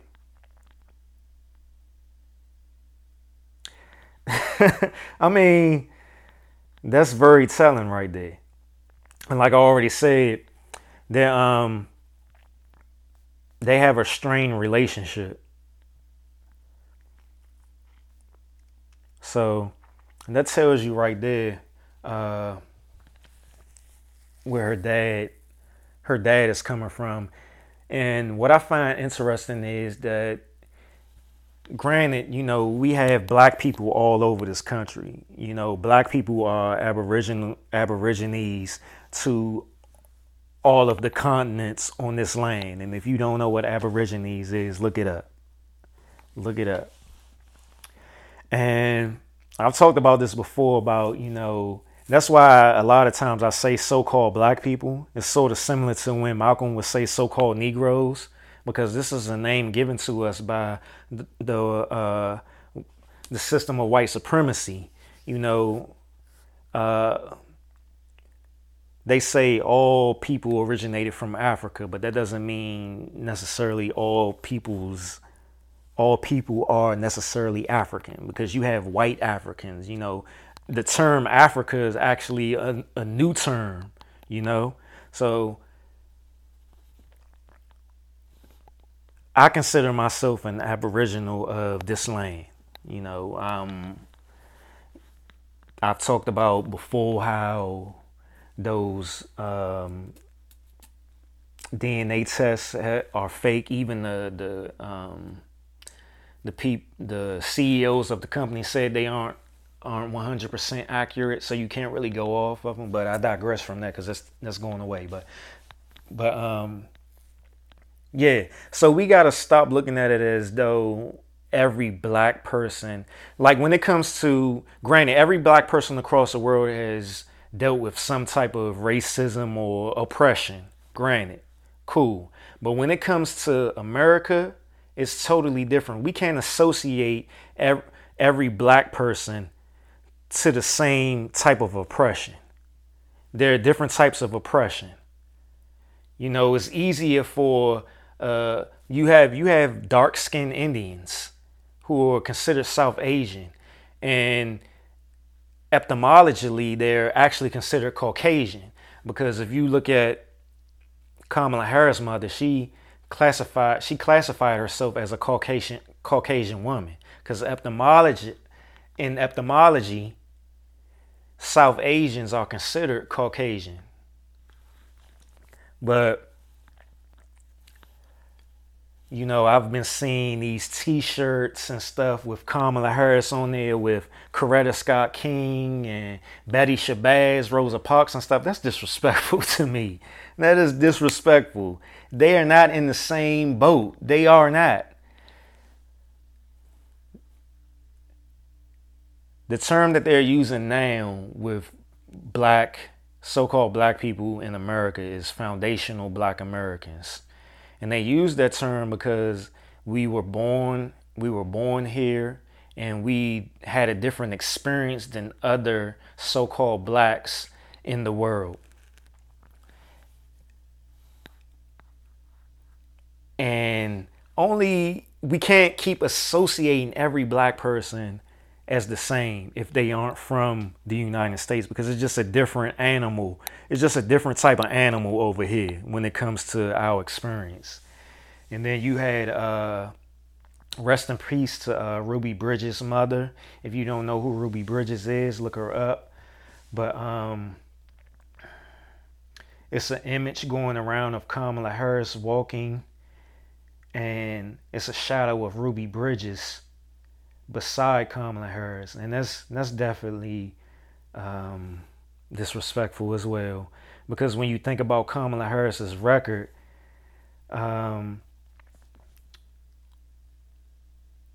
she prosecuted a lot of people when she was the DA in San Francisco. She prosecuted a lot of parents as well as children like Ruby Bridges for truancy violations. But just going back, and I'm looking at my notes, and I missed this part, and I told y'all I might be all over the place. And when I was talking about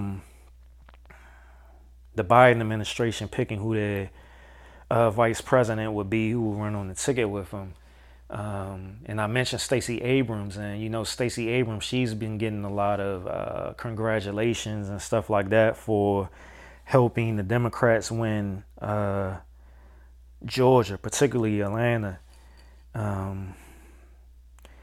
And I remember speaking to my brother a few months ago when we was talking about Kamala Harris and her being on the ticket and stuff, and how I was saying to my brother that, Stacey Abrams would have been a perfect person to be on the ticket, but she was just too black.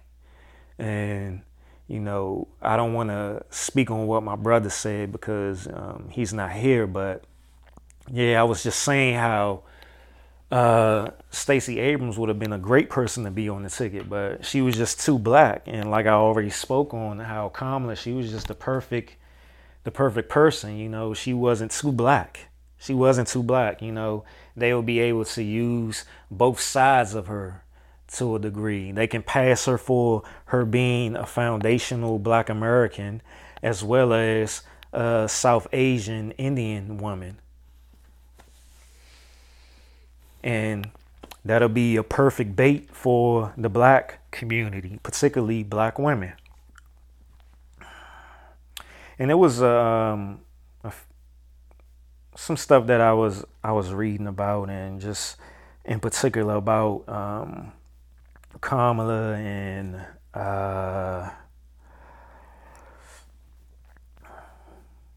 race in America, and particularly for black people as well as Indians. And let me read through some of that.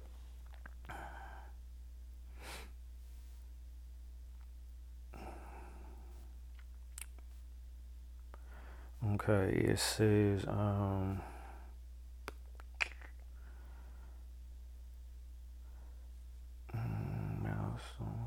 she was she is, even when she was elected to the Senate, it says that she was the only second black woman elected to the Senate. The first was Carol Moseley Braun in 1992. But her victory that day also represented another milestone that some of those same news outlets did not mention. And this is me showing that I'm not trying to attack her. But it says she was also the first South Asian American person elected to the Senate. It says a professor of public policy at the University of California, Riverside, suggested earlier this year that one of the reasons hers might be more commonly portrayed as black in the media is because of America's history of using the one-drop rule, a racist practice that dates back to slavery. That's something I already mentioned. And this is not on, and this is what I'm saying right here. This is just not trying to put all the blame on her. This is the Democrats also, and this is because of the system of white supremacy that's already in place, where they will look at any mixed race person that has any type of black in them. They will look at them as black. And that goes like, you think about Tiger Woods when he first won his first Masters, and they made that joke about saying that, you know, when you win the Masters and you get your green jacket, the person who wins get to choose what they have for dinner at the ceremony. And they was making jokes saying that, you know, we were going to have fried chicken and collard greens. And, you know, they was already looking at him as being straight black, but just because his dad was black. But Tiger Woods ain't want to hear that. He was Commelinasian or whatever the hell that was. But that's just showing that, you know, this is not me putting the blame on her, although she's using it to her benefit. But the system that's in place is already going to look at her that way, despite the fact. But it also says when you had someone who is the son or daughter of a black person and a white person in the South, they would have been considered a slave and not a free person. And that legacy continued on through Jim Crow. They will not have the same rights as white people if you had even one drop of black blood. So that legacy is still very powerful. It affects not only how white people or American society in general think of black folks, but also how black folks think of themselves. And this is what I was saying, that we got to stop as black people using that black rule, that one drop rule as a means of being included into society, or, you know, the white society, or the white supremacist society. It says black Americans have historically faced much deeper oppression and systematic racism than Indian Americans. The Indian experience is nowhere near as central to let me catch up because the article got cut off. Central to American politics and to American life and history as is the black experience. And the reason for that is what I already brought up about how we can't keep including every black person. We can't keep making every black person the same thing. You know, you have your foundational Black Americans and you have your immigrant blacks. So it's retarded. I don't need apologies for me using that word. It's out of place for us to even be using the term of African Americans when we're foundational Black Americans, if you want to use that term, or you can use indigenous Americans or Aboriginal Americans. It says, I'm going to go back. Black Americans have historically faced much deeper oppression and systematic racism than Indian Americans. The Indian experience is nowhere near as central to American politics and to American life and history as is the Black experience. The Black experience. Black Americans also face much deeper injustices than any other racial or ethnic group in America. They're more likely to be killed by police, and at the moment they are disproportionately affected by COVID-19 as well as unemployment and the economic crisis. Growing up Black in America is also a very different experience than growing up Indian in America, as Indians have frequently benefited from model minority stereotypes. And that's key right there. It says the false belief that Asian Americans are smarter, harder working, or more successful than other racial and ethnic groups. It's a trope that has been used as a racial wedge between Asian Americans and Black Americans. And you can look at that in so many different ways. Like, even with Latinos, you have your Latinos that consider themselves white. And I call them white Latinos. I remember when I was in college and I was working a part-time job and I was a contractor in a government building, and I was working with a lot of Latinos as part of the maintenance and cleanup crew. And it was crazy because even though I didn't know Spanish, I knew certain words. So I knew when they was talking about some of the Black people that worked on the crew, and a lot of them considered themselves white Latinos, white Hispanics, and you can tell that they look down on us as Black people. And that's how a lot of other racial groups look at us. You have the Koreans, you have the Chinese, you have the Arabs. They look down on us. Like, it's just like we can't win for losing, you know. We get looked down upon by everybody based off of the white supremacist system in this country. This is embedded. Everybody gets reparations before us. Everybody gets loans before us. Everybody gets education before us. Everybody gets housing before us. Everybody. Somebody can come in this country tomorrow and have a business before one of us gets a business. This is how this country feels about us. And we continue to give this country our support. We continue to give these politicians our support. We continue to try to be equal with these people. People love so much when Michelle Obama said, when they go low, we go high. We ain't going high. We going right low with them. We staying right there with them. If we was going high, we would be doing the exact same thing as our ancestors have done with Black Wall Street, with Rosewood, how they did in Raleigh, North Carolina, and the other places where Black wealth and Black economic and Black societies were being built up. Granted, the white supremacist system won't let us have nothing because they'll just burn it and bomb it down. I mean, you know, let's be real. But it is what it is. We continue to try to be equal with the people that don't give a fuck about us, but it is what it is. I mean, I'm just talking. Nobody ain't listening to me because I ain't supporting Biden and Kamala. But let me read this. It says Diana Sanchez, a Rutgers University professor who studies multiracial identity in America, noted that research has shown that when you have Black ancestry in your background, and this is seen as the lower status group in society, people will tend to categorize. Excuse me, sorry. I'm so sorry. I'm so sorry. This has been one of them nights where it's been a lot of burps. That's because I had pizza before I recorded. All right, it says when you have black ancestry in your background, this is seen as the lower status group in society.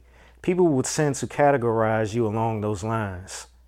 Sanchez added that Harris's South Asian identity might be perceived as more higher status because of the way discrimination works and some of the positive stereotypes that exist for Asian American groups compared to Black American groups.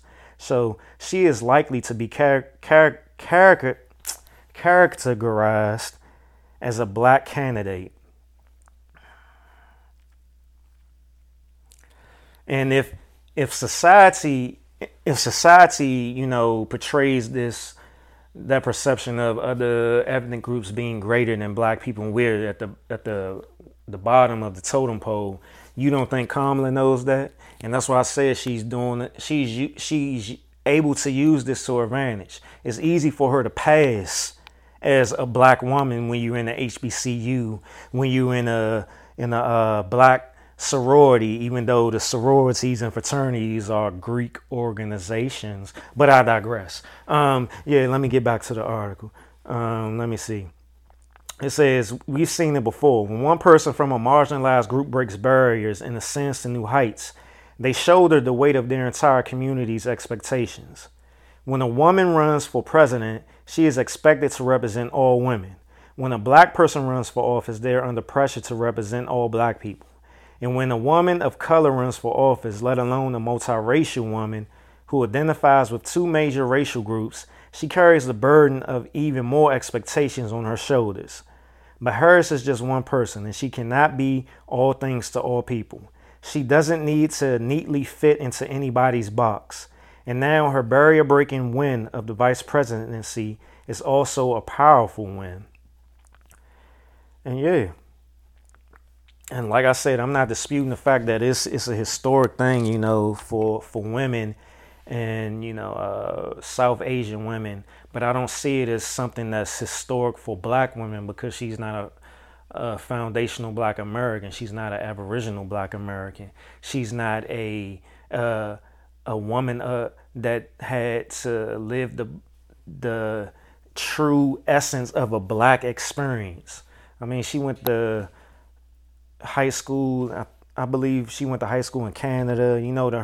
Her only experience of the black experience was going to a HBCU and being part of a Greek sorority.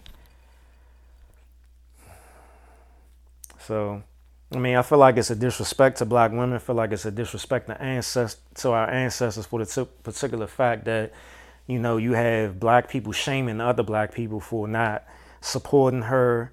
We always do this thing where it comes around every 4 years and we start bringing up ancestors like our ancestors didn't die and fight for the black family or ownership or reparations on land or, black business and stuff like that. We conveniently use that narrative of our ancestors died for voting. And that only came from the Democrats. I mean, you've seen it yourself when you heard Joe Biden tell Charlamagne the God on the Breakfast Club interview, you ain't black if you don't vote for me. I mean, this is what I'm talking about right here.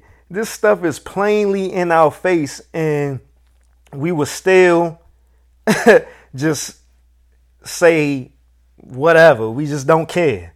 We just don't care. And that just shows you right there that we caught up into this illusion of inclusion. The way it come down to it, like, I don't care one way or the other, like the way that I see it. Like, I talked about it before. I was laid off in 2016 when Obama was president. I lost my job, was worried about, well, I wasn't necessarily worried. I knew I was going to be okay because of my spirituality, but I lost my job in 2016 when Obama was the president. While Trump was in office, I'm making the most money I ever made in my life. That don't mean I support Trump. That don't mean I supported Obama. That don't mean I support Biden. That don't mean I support Kamala. All I'm saying is I'm going to be all right regardless of who's in office. And regardless of who's in office, I'm still going to have the same anxiety and the same fear that I've had ever since I was a little kid, that I got to worry about the police beating or killing me, or I'm going to have to worry about some white man trying to kill me or discriminate against me. It's going to be something. But I just look at it like I'm always going to be all right. And I always end off on a song, but I'm going to end this song off and dedicate it to all the black women out there, all the black women who struggled due to the system of white supremacy. And this song is by Tupac, White Man's World, off the Machiavelli album. You go busting your fist against a stone wall, you're not using your brain. You go busting your fist against a stone wall, you're not using your brain. That's what the white man wants you to do. Look at you. What makes you ashamed of being black? Nobody even know how hard it is. Being a woman, a black woman at that, shit. In this white man's world, sometimes we overlook the fact that we be riding hard now since we don't be knowing the pain we be causing. This white man's world. I ain't saying I'm innocent in all this. I'm just saying this song is to y'all. Dedicated to all the black women out there. Dedicated to my mom. Dear sister, got me twisted up in prison, I miss you. Crying, looking at my nieces and my nephew's picture. They say don't let this cool world get you. Kinda suspicious, swearing one day you might leave me for somebody that's richer. Twist the cap off the bottom, I take a sip and see tomorrow. Gotta make it if I have to beg a bottle. Reading love letters late night, locked down and quiet. If brothers don't receive they mail, best believe we ride. Eating Jack Mac, staring at the walls of silence inside this cage where they captured all my rage and violence. In time I learned a few lessons, never fall for riches. Apologies to my true sisters, far from bitches. Help me raise my black nation, reparations are due. It's true, caught up in this world, I took advantage of you. So tell the babies how I love them, precious boys and girls, born black in this white man's world. And all I heard was,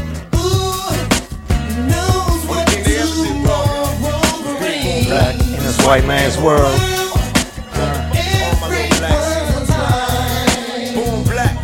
White man's world. In this white man's world. Being born with less, I must confess, only adds on to the stress. 2 gunshots to my homie's head, died in his vest. Shot him to death and left him bleeding for his family to see. I pass his casket, gently ask him, is there heaven for G? My homeboy's doing life, his baby mama be stressing, shedding tears when her son finally asked that question. Where my daddy at? Mama, why we live so poor? Why you crying? Heard you late night to my bedroom door. Now do you love me, mama? Why they keep on calling me nigga? Get my weight up with my hate and pay them back when I'm bigger. And still thugging in this jail cell, missing my block. Hearing brothers screaming all night, wishing they stop. Proud to be black, but why we act like we don't love ourselves? Don't look around, just suck, check yourselves. Know what it means to be black, whether a man or girl, we still struggling in this white man's world. We must fight for Brother Mahmoud. We must fight for Brother Matula. We must fight for Brother Michelle McKee. We must fight for Brother Geronimo Pratt. We must fight for Frankie Moore, Kofi. We must fight for the countless political prisoners who are locked up falsely by this white man. Change and choose a new direction. And I'm thinking of my time away just made perfection. Cause I think I die. Not gonna fly, why should I care? Like we holding on to lost love that's no longer there. Can you please help me? God bless me, please keep my seeds healthy. Making all my enemies bleed while my G's wealthy. Hoping they bury me with ammunitions, weed and shells. Just in case they trip in heaven, ain't no G's in hell. Sister, sorry for the pain that I caused your heart. I know I'll change if you help me, but don't fall apart. Rest in peace to Lil Tasha, Lil Yummy and Kato. Too much for this cold world to take, ended up being fatal. Every woman in America, especially black, bear with me, can't you see that we under attack? I Never meant to cause drama to my sister and mama. But we make it through better times. And this is white man's world. You're out of touch with reality. A few of you in a few smoke-filled rooms calling that the mainstream, while the masses of the people, white and black, red, yellow, and brown, poor and vulnerable, are suffering in this nation. Remember that. This white man's world.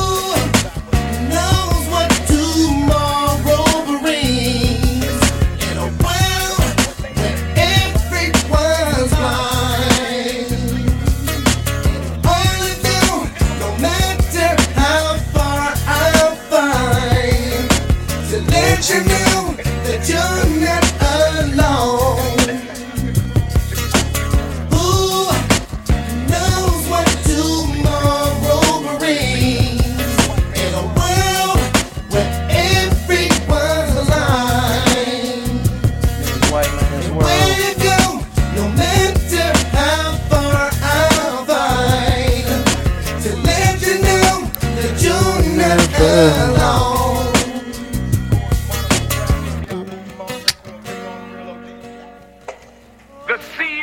The Constitution reflect the thinking of the founding fathers that this was to be a nation by white people and for white people. Native Americans, blacks, and all other non-white people were to be the burden bearers for the real citizens of this nation. Once again, that was White Man's World by Tupac, aka Machiavelli. Recently, I've been playing two songs. I'm going to go ahead and play two songs because I'm being pressed. This one is Hold Your Head by Tupac, a.k.a. Machiavelli.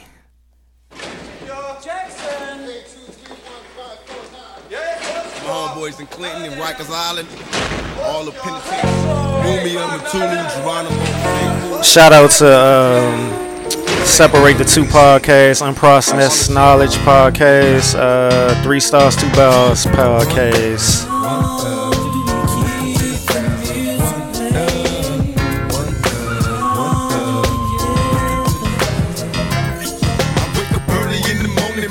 So military suckers fantasizing pictures of a young brother. Worry, was it me?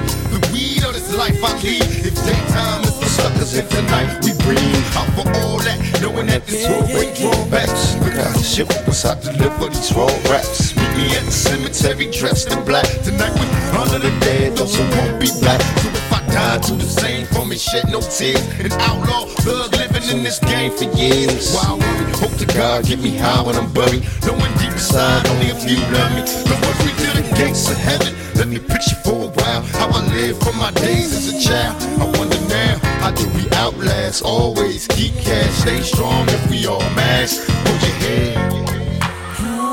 Having a Tupac moment over here right now. I'm probably gonna play some Paga after I finish recording.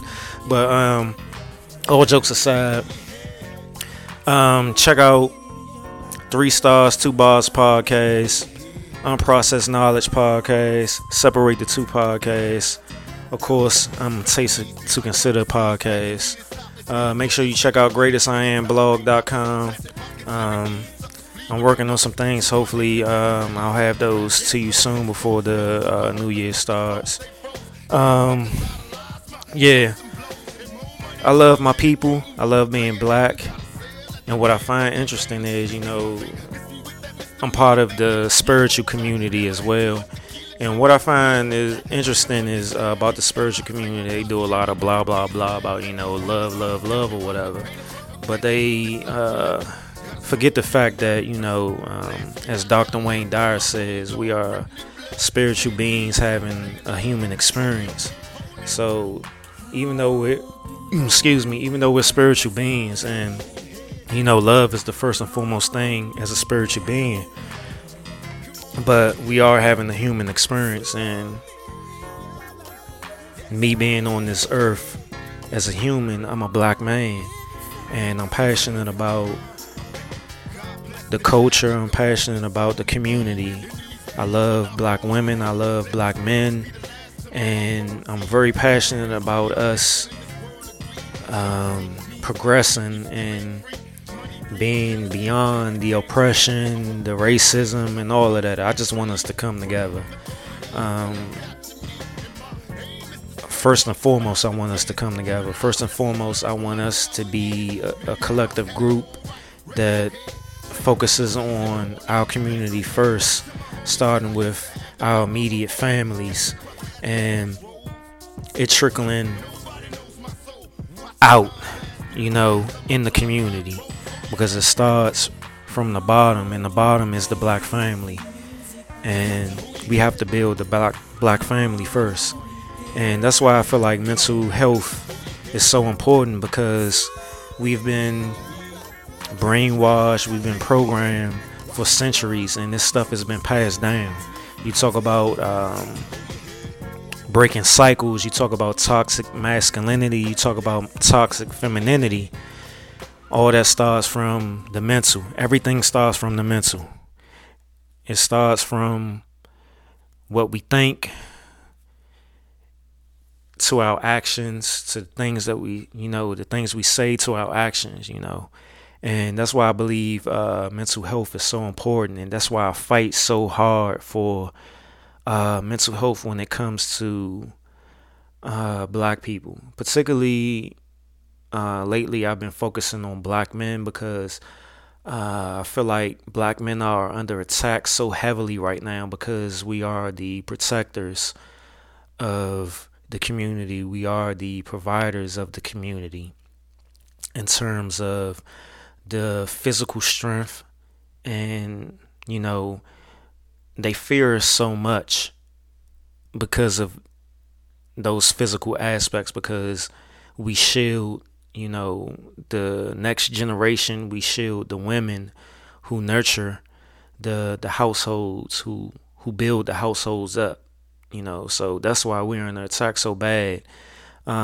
Lately, like in just this week alone, I've been noticing so many young black rappers getting killed, and it's just like 2020 period it's been a lot of stuff going on. But particularly, I noticed that a lot of young black rappers are being killed, and it's sad, because I understand, when I was in my early 20s and stuff, and I talked about this plenty of times before, how reckless I was and how much anger I had.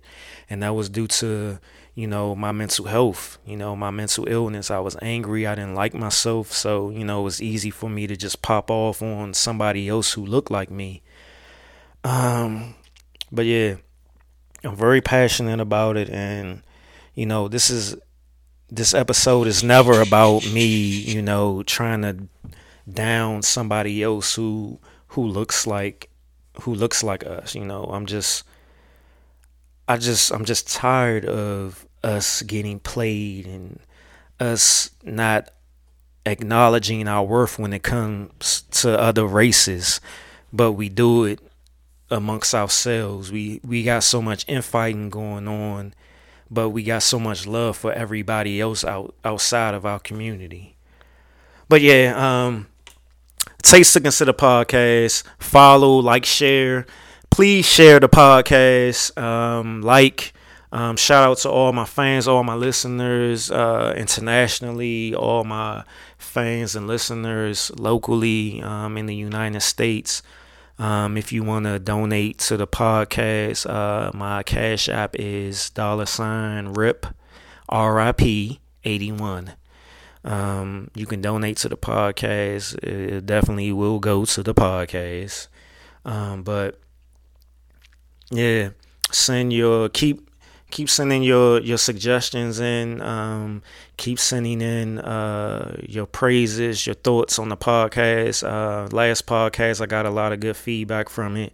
I appreciate you. Next podcast, it won't be so serious. I'm already working on the next podcast. It will be on some relationship stuff. I ran across a couple of clips that tie together about relationship stuff, so I'll be talking about that I thought was interesting. So I appreciate y'all, and until next time, peace, love, and soul.